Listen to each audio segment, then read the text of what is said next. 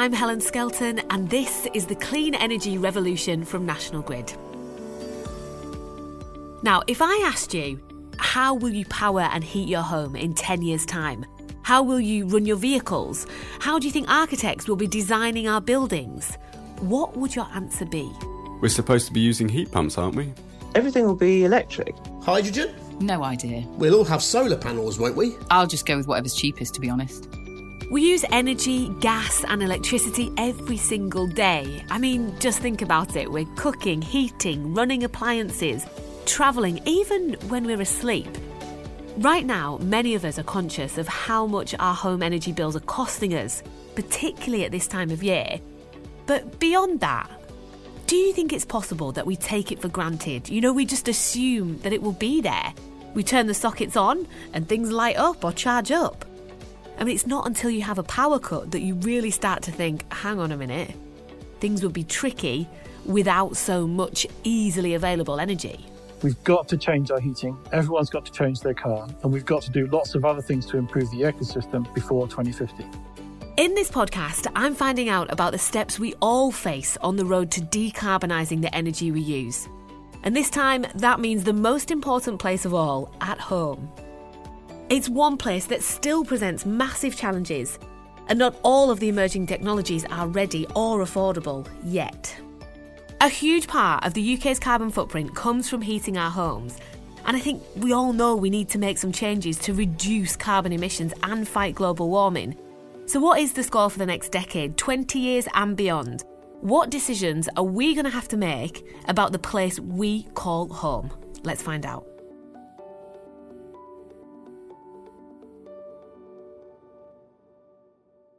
Last time on this podcast, we heard lots about what world leaders, governments and businesses are doing to tackle climate change. But once decisions have been made, the next step is building strategies and policies that create real actions and change. And when that happens, we can start to get an idea of what that looks like in day-to-day life.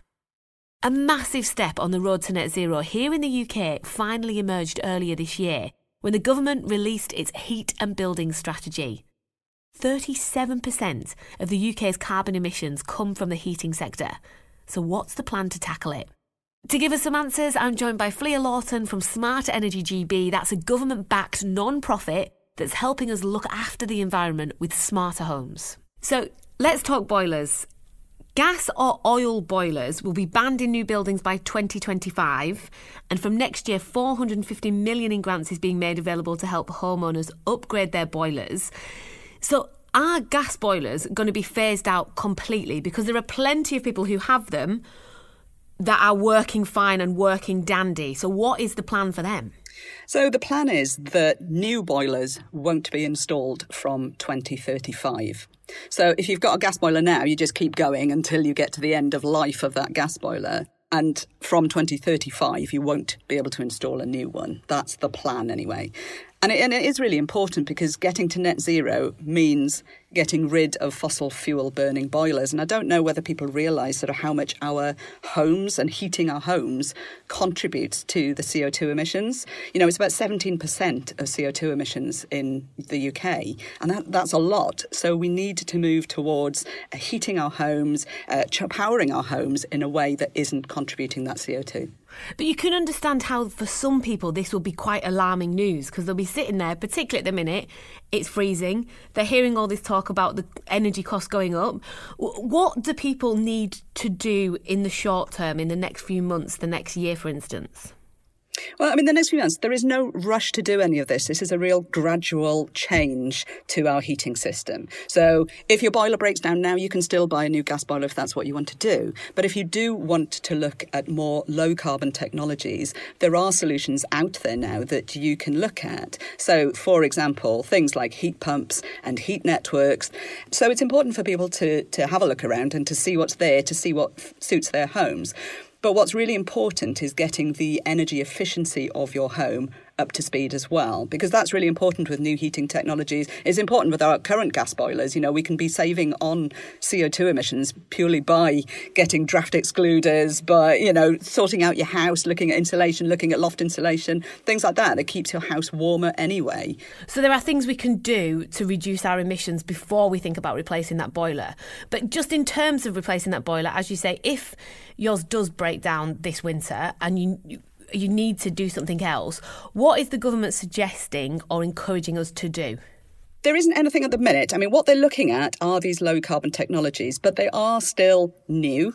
From April next year, there'll be grants available for people to support them to get these new technologies in. So heat pumps, they're really, really keen on heat pumps, and heat pumps basically draw either air or ground sort of heat into the home and heat the home that way. It's a different way of heating. It uses electricity to draw that in, and it doesn't use sort of gas or oil, so it doesn't use those fossil fuels directly. Although, of course, electricity at the minute still uses some fossil fuels to generate, so they're not completely CO2 negative. Who will qualify for one of these grants? Because 450 million sounds like a lot, but if you're going to divvy that up over the country, yeah, absolutely, it's not a lot of money for many people. No, it isn't. And they're looking at, I think it's about £5,000 towards air source heat pumps and £6,000 towards ground source heat pumps. Those are the grants available. Now, the plan is that as these technologies become more widespread in the market, that we see more coming forward, that their price actually drops. So there's less need for those grants. The plan is with the grants is that it brings the cost of the heat pump down to about the cost of a new boiler. Aside from homes, what about offices, schools, industries? Are these changes going to have to be implemented there as well? I mean, everywhere is going to have to look at new technologies. I think there's about 1.7 million non-domestic settings. So that's, as you say, schools, hospitals, businesses, things like that across the UK. And they're generating about a third of our emissions as well. So they absolutely need to look at this. There's a big job to do within the industry around thinking about actually who's going to fit these, how are they fitting them, et cetera, et cetera. So it's around getting us up to speed as a country to do that as well.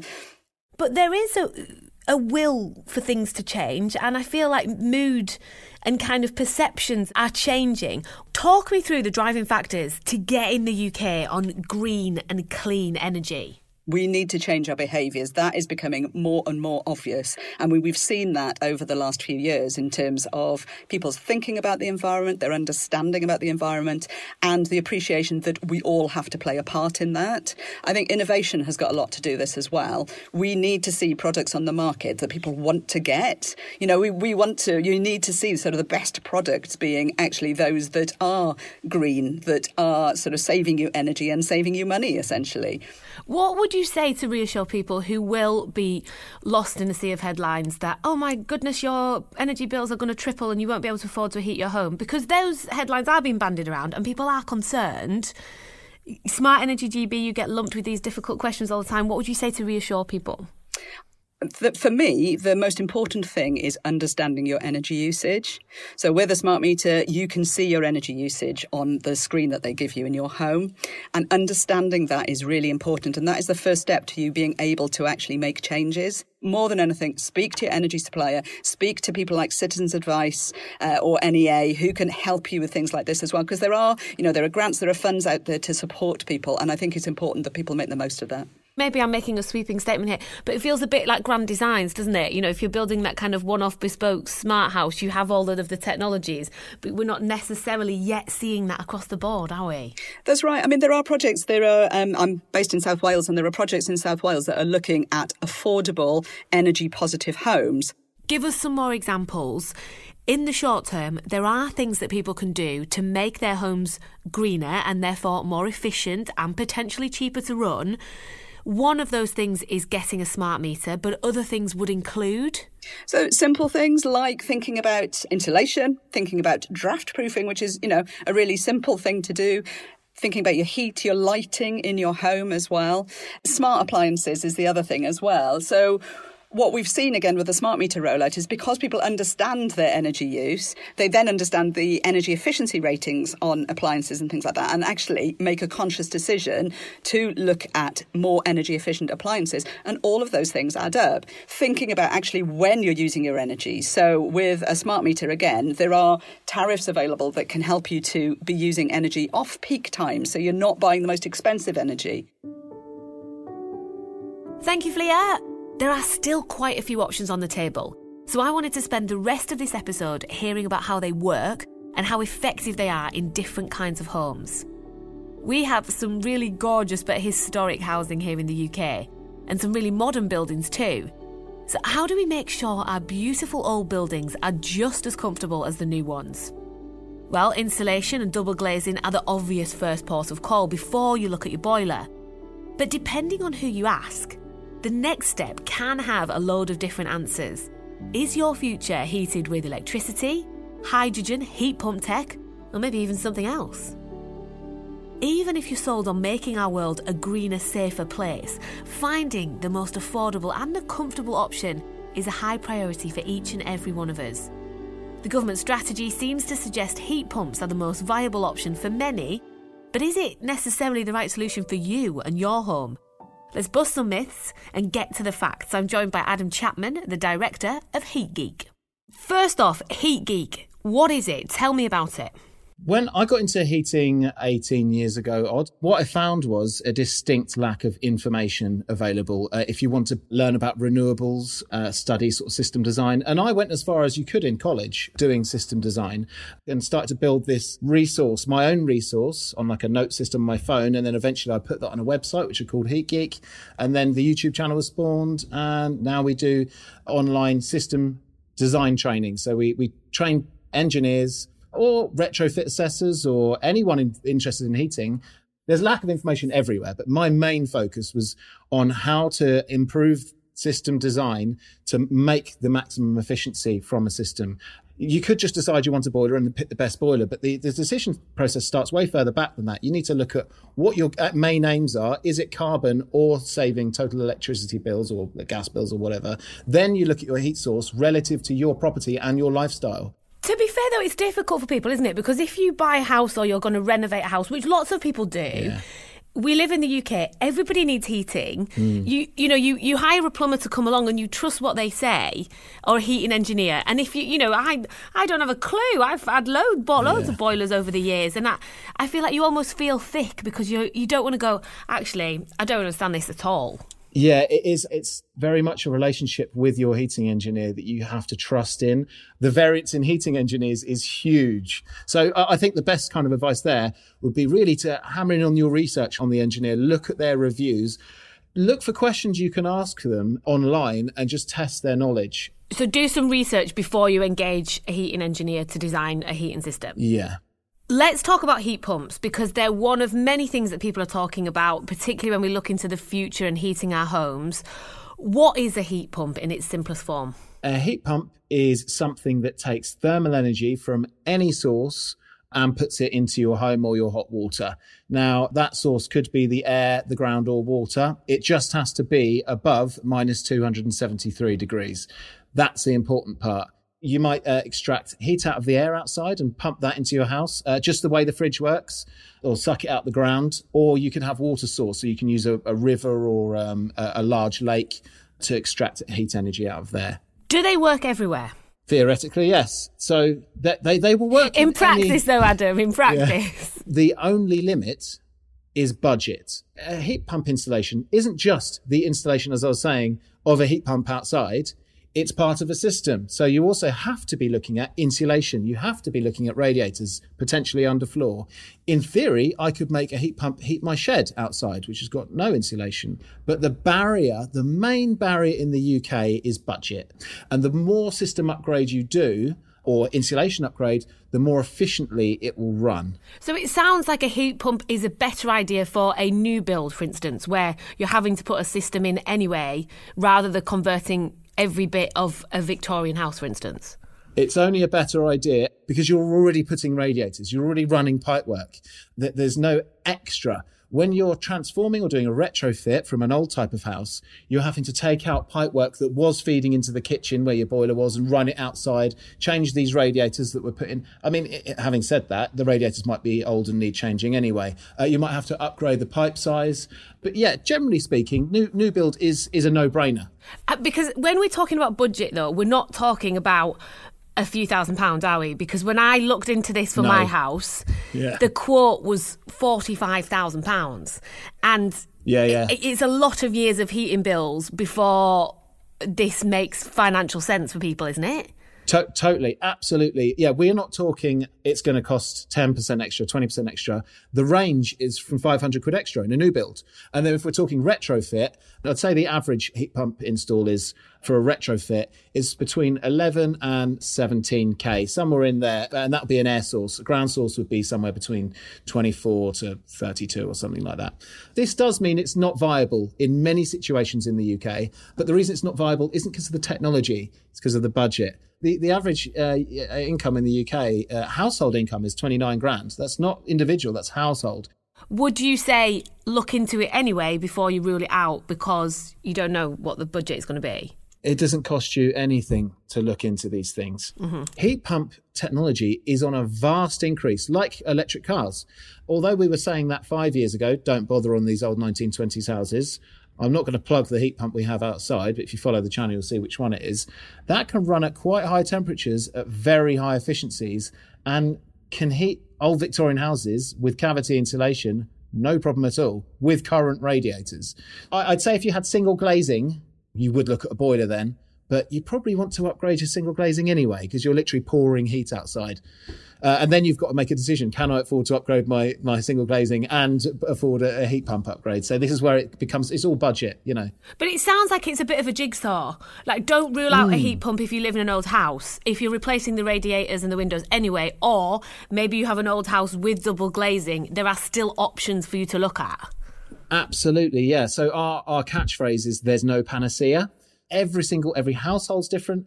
You have to look at your situation, as you say, pieces of a jigsaw, line it all up and then weigh out the options. Once you get the heat pump in, though, are your bills going to come down and is your house going to be hot enough?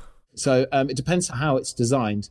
When you hear these horror stories of my house isn't warm enough and the electrical costs are too high, there's a couple of things that could be wrong there. Both point to the installer and or communication with the customer. So when you do a heat pump installation, you're supposed to, and this is part of the MCS regulations, is show the system design temperature you've calculated for and show all your calculations for your radiator sizing, which gives you your flow temperature. Off your flow temperature, you can work out your system COP, which is how efficient your heat pump is.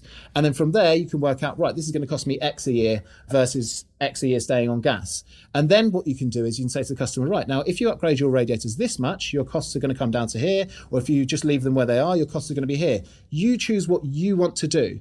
All the horror stories, however, no one's heard of this conversation, which is nuts, because this should be on every single install. And that's down to either the engineer not communicating what they're doing or just giving them the cheapest quote, or their customer picking the cheapest quote and not asking, why is this system looking different and cheaper versus this one from another source? I'll just go for the cheaper one. Where is the best place to find out solid information about the heat pumps? Our channel. So we've got heatgeek.com. It's very good. Or the YouTube channel. Brilliant. Thank you, Adam. I think from that, we can all agree that yes, heat pumps are an option for some people in some places, but it's not one size fits all. I'm going to be finding out about a couple of other heating and energy options later in this episode. But first, let's take a moment to think about what we might need from our homes in the future.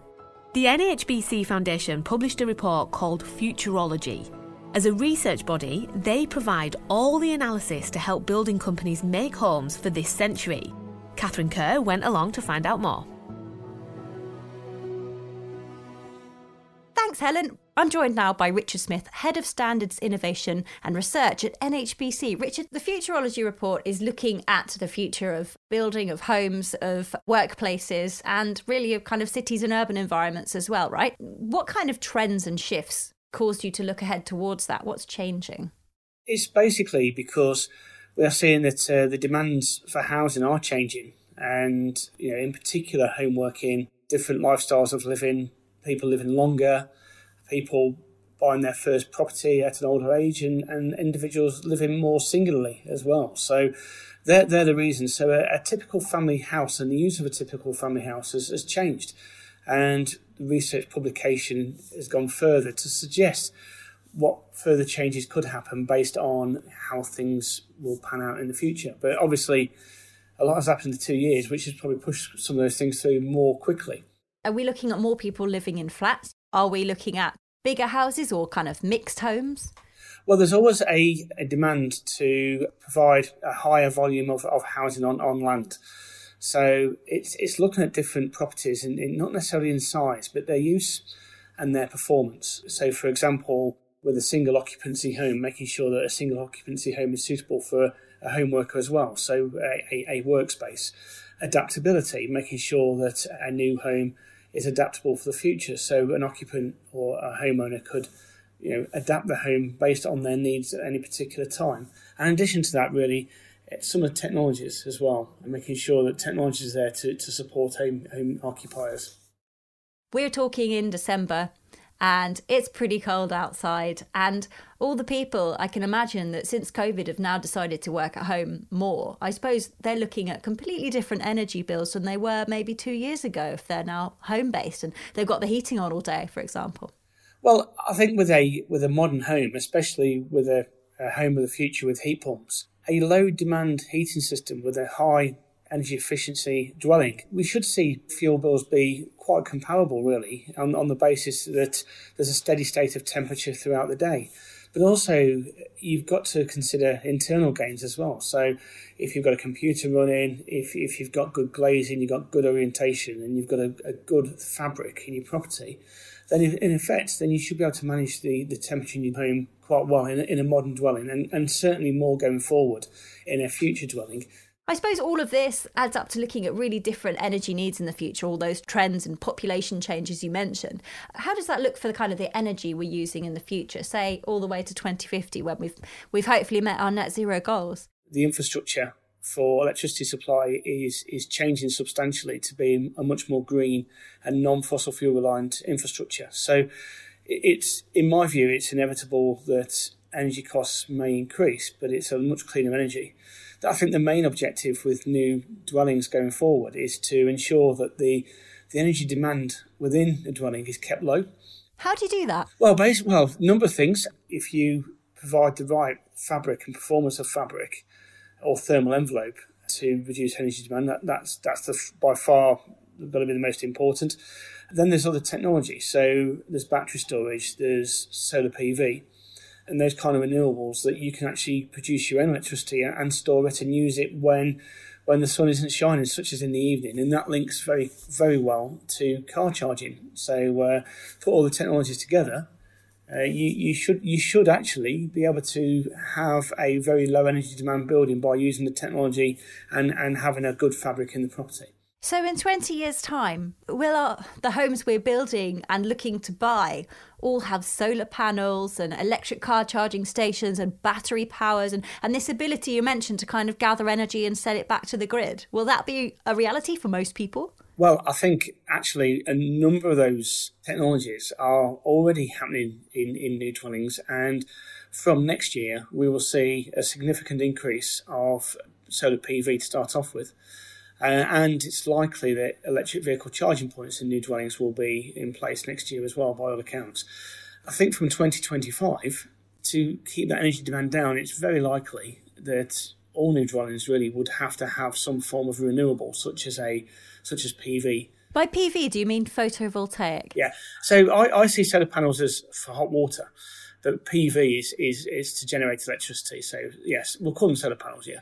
So obviously you're coming up with ideas for builders, architects, developers who are actually putting some of these into action in designs today and in the future. But how do you see kind of consumers making decisions? I think moving forward, because there's going to be such a drive towards zero carbon, there will be, I think, more incentives or drivers to improve the energy efficiency, including, generating your own electricity. I think the government have to do that to achieve their targets for zero carbon by 2050. Yeah, so we need some really clear policies and schemes. Absolutely. Got you. Technology, it will become more affordable as time goes on, I think. The one thing that will always be important is affordability, and especially affordability of heating bills. And we know that heating bills are going up at the moment due to wholesale supply, basically, especially of gas. So that may drive changes faster. And also, it's fair to say that the cleaning of the grid, of the national grid, has exceeded expectations, as in it's gone better and quicker than most expected. So what that means is that our energy is cleaner quicker, which means that we can incorporate more heat pumps into new dwellings and into buildings faster. The one thing I would err on caution on is making sure that we don't go too quick, that the technology doesn't keep up with us, and we end up then with issues with all dwellings where heat pumps aren't heating dwellings effectively enough, etc. And the installers making sure we've got the right competency of those individuals to install. I mean, the last thing you want, I suppose, is to buy something thinking you're doing something great for the environment and the world and for your home and budget, only to find it doesn't work. Well, that is the main driver for some of the major builders carrying out trials at this stage. They don't want people to buy their first home and feel cold or have extortionate heating bills. What we would like to see is a good, effective implementation of new standards going forward, and homeowners to be completely satisfied with the performance of their dwelling. Now, if you think about how much homes have evolved and changed in recent years, I suspect I'm not the only one who's excited to see what the future holds. What will our houses look like in another 20, 30, even 40 years' time?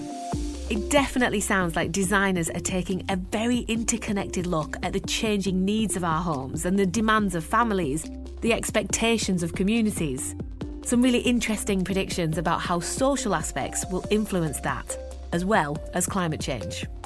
Right, let's hear a bit more about where we are on some of the other technologies that we've mentioned. Let's speak to Jinmi Macaulay, National Grid's Public Affairs and Policy Manager, to hear what the public make of the different options on the market and how realistic they really are. Thank you for your time there, Jinmi. Thank you. Nice to be with you. Now, you've carried out research into the general public's opinions on the future of heat. What are people saying? Our research showed that consumers are very unaware that how we heat our homes now will need to change for the UK to meet its net zero target. And consumers also felt that these alternatives were rarely advertised, and what they wanted to see was awareness-raising material distributed to enable them make informed decisions. They also made it quite clear that high upfront costs need to be addressed, and they're willing to make trade-offs between the different heating alternatives depending on their specific need, but they were very clear that they weren't willing to compromise on being warm and comfortable in their homes. That was a non-negotiable. They had to maintain the existing level of warmth and comfort that the current system provides. They weren't willing to negotiate on that at all. For me, the research drove home the point that success really depends on getting consumers engaged and actively participating in the heat transition. Public engagement and a strong consumer proposition are really, really important. And that's the thing, because it's such an emotive subject. We're talking about the planet, but we're also talking about people heating their homes in... I mean, you think about how cold it is at the minute. Presumably, you came across some quite emotional people. I did. I think it's the level of disruption people talk about. You hear things of, well, will I still be warm and comfortable in my home? Obviously, you hear about energy, the costs as well, and well, it's expensive. I can't afford it. And when we talked about ground source heat pumps, for example, and we explained what that was, we're like, well, am I going to have to dig up my garden? And I imagine a lot of people know that moving over to clean and green energy options is need to do and nice to do. But when you talked about disruption, yes, digging up your garden is what some people might do, in order to put that system in. But there are also other disruptions like taking all your pipes out or changing your radiators and all the rest of it. There's an inevitable knock-on that some people are concerned about. Heat pumps aren't for everyone. There are other technologies. What kinds of other options are you talking to people about? That's a very good point. So in addition to heat pumps, which government would like to see more of installed, another solution being talked about in the industry are hydrogen-ready boilers. A hydrogen-ready boiler is a gas-fired heating boiler, which is similar to what we have today, basically, and it's capable of burning either natural gas, which is what we have, or pure hydrogen. And this has the advantage of being similar to what we currently have today. It's what consumers are familiar with, and there isn't much expectation that there'll be that level of disruption. So boiler manufacturers say that they only need about an hour in your house to make a switch within a boiler for it to start running on hydrogen when we do get there. I don't know if you're aware, but there are a few innovations going on at the moment to make hydrogen a reality, and National Grid is involved, very actively involved in that. And we've got Future Grid, and that's our project which tests how we might safely introduce up to 100% hydrogen into the national transmission system. And I think it's worth highlighting here that government has deferred its decision on hydrogen for heat till 2026, when it expects to have seen the results of all the different innovation projects to make an informed decision. How safe are hydrogen boilers? No network will ever introduce anything that's unsafe for consumers. That is, something to say at the outset. And not forgetting that, the work we're doing with the Health and Safety Executive. So take, for example, Future Grid, which I mentioned, and that's happening up in Spade Adam. And you've got a row of terrace houses, 3 houses, where you've got hydrogen-ready boilers in there, demonstrating an offline way how things would really work. So nothing. And don't forget that we had town gas before, and that had hydrogen as well years ago. So it's just that reassurance that there's nothing that will be put onto the system that wouldn't be safe for consumers at all. Just to clarify, Spade Adam isn't a residential area, so it's the RAF base up in Cumbria, and that's where this research facility has been set up. So it's not a residential area. So there's lots of testing going on. It will be safe before you did anything. Absolutely. Hydrogen boilers are one thing, heat pumps are another thing. What about some of the others? Solar panels, biomass boilers, for instance. What are other potential options? Okay, so heat networks, that's another option. They're also referred to as district heating. And what they are really, it's a distribution system of insulated pipes that takes heat from a central source and delivers it to a number of domestic or non-domestic buildings. So the heat source might be a facility that provides a dedicated supply to the heat network, such as a combined heat and power plant, or heat recovered from industry and urban infrastructure, canals and rivers, or even energy from waste plants. And also works well for new build developments and campuses, and for some more rural off-gas grid communities. You mentioned biomass boilers, so that's another option. And they're quite similar to your conventional boiler that we're familiar with. But instead of using gas to produce heat, what you have is they burn wood pellets to produce heat. And the average household needs around 30 kilograms of pellets a day. So you can already start to see the downsides to this. Also, larger boilers may not be suitable in some homes due to limited space or the physical challenges of loading pellets into the boiler. It's going to be a mosaic of solutions: electricity, hydrogen, and increased energy efficiency. Transitioning over to a cleaner and a greener option is going to be expensive. You've mentioned the disruption and it's new technology. So is there a risk that some people are going to be left behind? Listening to consumers, one thing that was very clear message we heard was the need for a just transition, what some would call a fair transition. And they wanted reassurance that consideration and protections would be in place for the most vulnerable in society, so no one is left behind, like you've said. And just talking about the need for a just transition, I'm reminded of Declan, one of the consumers we spoke to in Hull, who is financially vulnerable. So Declan lives in a rented home that isn't connected to mains gas and uses electric heating. His rented home is poorly insulated. I did mention the need for insulation. So it's not available for him to heat the whole house, given he has direct electric heating. So what he does is he heats the rooms that he and his family use as they use them. And what's happened is the rooms that are rarely used have now developed damp, which in turn has caused disputes with his landlord. And for Declan, his nervousness and worry is about future energy bill rises, and he doesn't want that to change. when he then moves to the new energy option. So he really doesn't want that shift to cleaner energy to make his heating more expensive than it currently is. So that's why government's provided some, grants and things with heat pumps, for example, to make a dent in that upfront cost. Tenants were one customer group that were singled out in discussions with consumers that we had.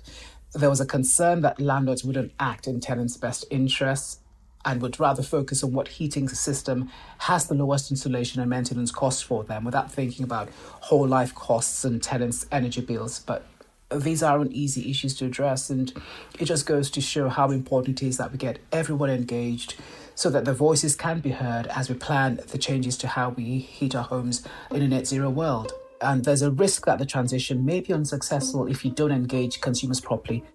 Thank you, Jinmi. Well, there are a few more possible options for how we'll heat and power our homes in the coming decades. But that's not to say there aren't other innovations taking place all of the time. And even if they're not all practical in our homes yet, who knows what inventions might yet make all of our lives easier, greener and more affordable. Before you go and mull that over, I want to check in with one more example. If you're not on the gas network, you might be running off oil at the moment. But biomass boilers are offering an alternative to some who want to lower their emissions and use a more sustainable fuel. Take a listen to this. My name's Jamie Kirkman. I'm the head forester and sawmill manager at Balcombe Estate, West Sussex. Probably the last 100 years, the estate woodlands have been managed by the same family, and their ethos has always been very strong. We want to manage the woodlands sustainably and get the most out of them. A well-managed woodland actually locks up more carbon and is more beneficial to the environment. So Balcombe Estate is about 3,000 acres of farm and forestry. Of that, there's 1,250 acres of woodland that we manage. We always plant too many trees, and it's a bit like carrots in a vegetable garden, and you have to thin them out. They're not discarded, we actually use that material. We supply fuel to about 6 woodchip boilers in the local vicinity, and most of that timber comes from thinnings and waste residues from our sawmill. So we're standing next to quite a big wood chipper. What we do put through is material that's up to about 5 or 6 inches that can't be used anywhere else, along with the waste residues. And that converts timber into chip. And then behind us we've got a large shed which takes 600 cubic metres of wood chips, probably 1 year's supply for one of our boilers. Our boilers are quite big. We talk about domestic. One boiler in particular services 26 homes, and they use about 300 tonnes of wood a year. 12 lorry loads. At present, we service 6 boilers around the area. Most of these are actually quite large things, and they service what's called a district heating system. So that means there's a heat exchanger, and it transfers hot water around a system underground into different homes, and the pump takes the water, heats the house, heats the hot water, and returns the heat that hasn't been used back to the boiler. This means that you have quite a large system, so not ideal for one family home. If you're going to do this sort of thing, perhaps you need to get together with your neighbours. As we walk back up to the sawmill, we've got our firewood processor. We try only to sell logs locally within our own village area. What we don't want to be doing is driving a load of wood around the country. In the background you can probably hear a cracking, and that's one of the guys on a big digger with a spiral screw, and what he's doing is putting it into some timber. It happens to be ash that we felled as a result of ash dieback, and so now we're having to split this wood up for later use as wood fuel. So a wood chip boiler is quite a costly thing. It's also quite a large thing and not perfect for every domestic home. This is a heavy product which needs some managing. Sometimes it will clog up in an auger. You do have to look after it. You do have to have the right moisture content. You can't leave the lid open and let it get rained on. But there are district heating systems that could be installed for communities, schools, nursing homes, places like that demand quite a lot of heat. Wood chip fuel is relatively cheap, coming in at only 5 pence per kilowatt hour. Mind you, there is a little bit of electricity required to drive the augers and make the boiler work, so it isn't just reliant on wood for fuel. Here we have solar panels on the roof, which actually helps with our supply for the sawmill as well. So the saw is going forward, passing the saw blade through the timber, and then as the saw comes back to Tom, it takes the first piece of slab wood off, which is then transferred away, ready for chipping. Plenty to consider, but of course thinking about the way in which we use energy is the missing piece. National Grid have been working with other organisations to develop the technology and an app that lets you see when your home energy is least carbon intense and potentially the cheapest. So it means you can put the dishwasher or the washing machine on at the greenest time of day based on how clean the power in your location is. You can download the When to Plug In app on the App Store or Google Play, look it up, give it a go. It even tells you what kinds of green energy might be being used. That's it for now. I'm Helen Skelton and you've been listening to the Clean Energy Revolution from National Grid. I'll be back at the end of January with another episode, so see you then.